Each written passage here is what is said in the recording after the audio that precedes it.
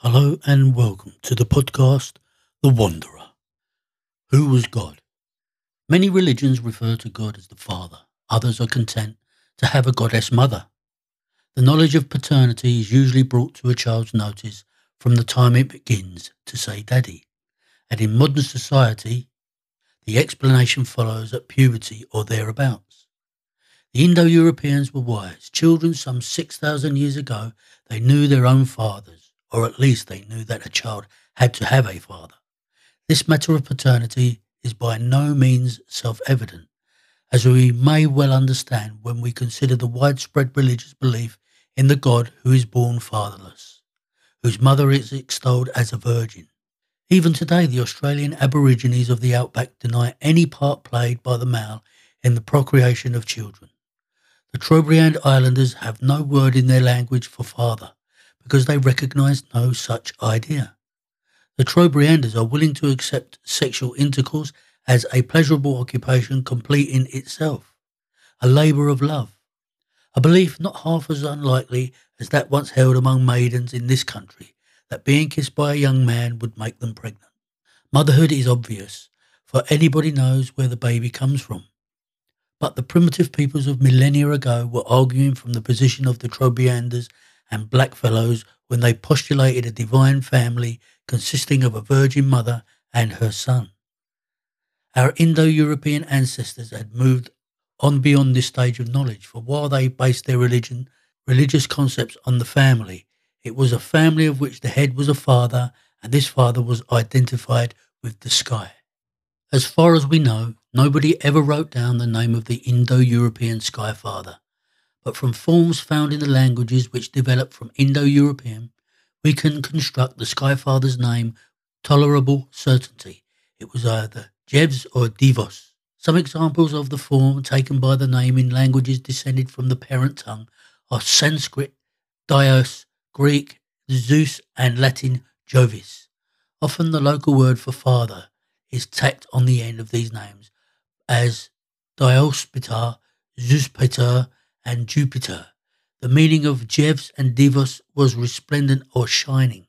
That is to say, the name covered the most striking and beneficent attributes of the sky. So the ancient Jevs is taken to be the sky father. Since the Indians, Greeks, and Romans all remembered the sky father, it would be odd if our own Northwest European ancestors did not, for he can be shown to be the original Indo-European chief god, and the Northwest Europeans were an important branch of the Indo-European speaking tribes. Does his name then appear in the oral or literary remains of our forefathers? Let me say bluntly, for authorities in the past have doubted it, that the answer is yes, and that the putative form of the name in primitive Northwest European speech was Tiwaz. That is to say, there were people in Northwest Europe who worshipped at the time of Christ a god called Tiwaz, and as a name and personage, Tiwaz was equivalent to Sanskrit Dios, Greek Zeus, and Roman Jovis. The name Tiwaz gave rise to Tiu among the Germans, Tyr among the Scandinavians, and Tiu among the English, and all these forms are recorded. Now, if Tiwaz is accepted as the old sky father, one might go on to inquire if there are any myths still extant in which he figures as the sky father. I have to acknowledge at once that there is no direct reference to Tiwaz as a sky father among the literary remains of any of the Northwest European tribes. In other words, when we hear of Zu, Tyr, or Tu, he is always spoken of as a god of war. Even the myths attached to Tyr's name as a war god have disappeared along with all other myths from Old English records. But it is possible, by hypothesis and reference to Old Norse tales, to uncover a number of myths which there is adequate reason to believe were originally told of the Sky Father. There is memory in Norse myth of a god who was once the chief deity, who was there in the beginning, and who did have father as part of his name, being called in fact Allfather or Allfather. I'm going to argue that Norse Allfather and Tiwaz were originally one and the same. Most of the information about Allfather comes from one source, the mythically late Prose Edda, written by Snorri Sturluson, who died in 1241. Snorri identifies Odin with Allfather, but it is clear that these two gods were never one, although it is obvious why Snorri makes the identification, namely because Odin had usurped Tiwa's place in answer to the question, who is the one who was there from the beginning of time? Who is the oldest of the gods? Snorri answers, he is called Allfather, so they say, and in the ancient Asgard he had 12 names. First Allfather, second Lord or Lord of Armies, third Spear Lord, fourth Smiter, then All-Knowing, Fulfiller of Wishes, Far-Spoken, Shaker, Burner, Destroyer, Protector, and 12th Gelding.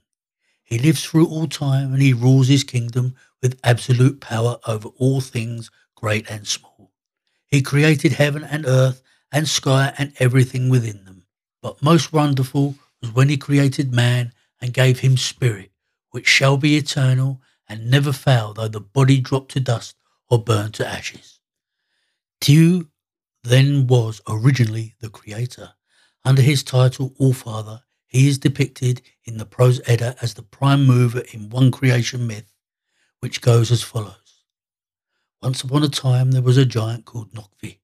He appears to be connected with the moon, for his name in other Indo-European languages turns up in various forms, meaning ship, and Nokvi seems to be the helmsman of the moon, regarded as a vessel sailing across the starry heavens.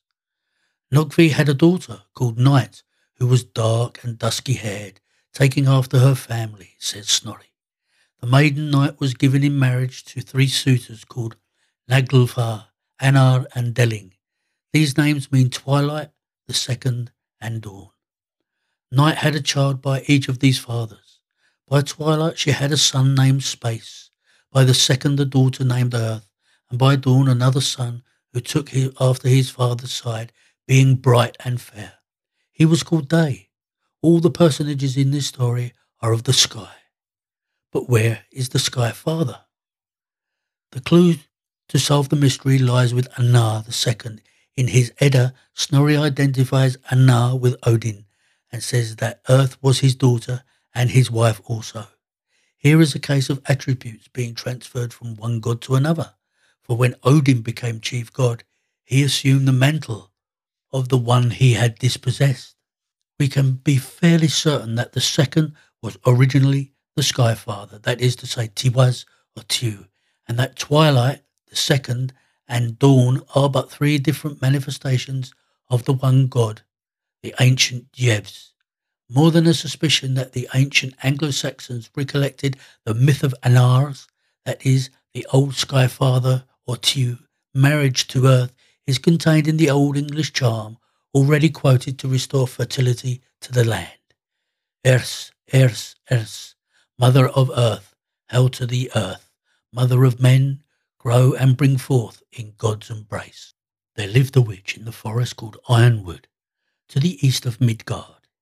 In that same forest dwelt troll wives, or Ironwooders, the ancient witch pharaoh giants by the dozen, and all in the likeness of wolves. It is from them that these 2 wolves come. Further, it is said a really frightful one in line of descent called Moonhound shall throw out. He shall be filled with the flesh of all men who die. He shall swallow the moon, and he shall sprinkle with blood all the sky and heavens, at which the sun's light shall be put out, and wind shall rise up and howl hither and yon. While the bones of this story were ancient, Northwest European, and without doubt Indo-European, the Northmen clothed them with a flesh of their own devising. They have given the myth a new shape which allows it to fall into place as a piece in their jigsaw puzzle, which at the last turns into the picture of a final destruction, of heaven, earth, gods and men. This appears to be a peculiarly northern conception, probably to be narrowed down as only a Norwegian and Icelandic conception. There is no conclusive evidence that the Old English ever believed in the Ragnarok, the doom of the divine powers, and yet there is a suspicion that they had heard of it and remembered it even after 400 years of Christianity, when we find Wulfstan, Archbishop of York, crying out to the English in 1014. This world is rushing on to its end, and the longer things have contact with the world, the worse they become. As, because of people's sins, it must daily happen that evil will increase until the coming of Antichrist. Then indeed it will be horrible and terrifying throughout the world. Was Wolfstam recalling Christian superstition, old native pagan traditions, or was he influenced by contemporary Viking beliefs? It is perhaps impossible to decide. One doubts whether the Anglo-Saxons ever developed a full-blown Ragnarok myth. It may be objected that this myth is all very well for the Northmen, but that there is no shred of direct evidence for its ever having been current among the English in England. Only recently was it brought to light, after the manner of the Skyfather himself, out of 1200 years of darkness. In 1939, a mound of Sutton Hoo, one of a number on the east bank of the River Deben in Suffolk, was dug open and found to contain a shadow of a ship. I say shadow because the timber strakes had long since mouldered to dust, though their lines were visible in the sandy soil, as were the rusty stains of the clench nails. The buried vessel had been a large rowing boat, unfit for further service, 80 feet long, 14 feet in beam, and drawing 2 feet of water. It had accommodation for more than 30 rowers. The undertakers had erected a little house of oak boards, amidst in which was found buried treasure indeed. There were 13 pieces of Byzantine silverware, 9 silver-mounted drinking horns, and a number of small gourds mounted with gold. There was a silver-plated iron helmet of ornate design with a face-shaped visor. There was similarly ornate shield. There was a set of buckles, clasps, and other fittings in gold, richly decorated with cloisonne work of garnet, mosaic, glass, and filigree. There was also a standard of wrought iron, and in addition to this and other objects, there were a sword and a rich purse, top embellished with 7 cloisonne plaques. Nor was the purse empty. It held a heap of 40 Merovingian gold coins, which made it sure that the date of the deposit was sometime after AD 650. All this treasure had been placed in the earth to honour some East Anglian warrior of high rank, perhaps a king, possibly Allfather.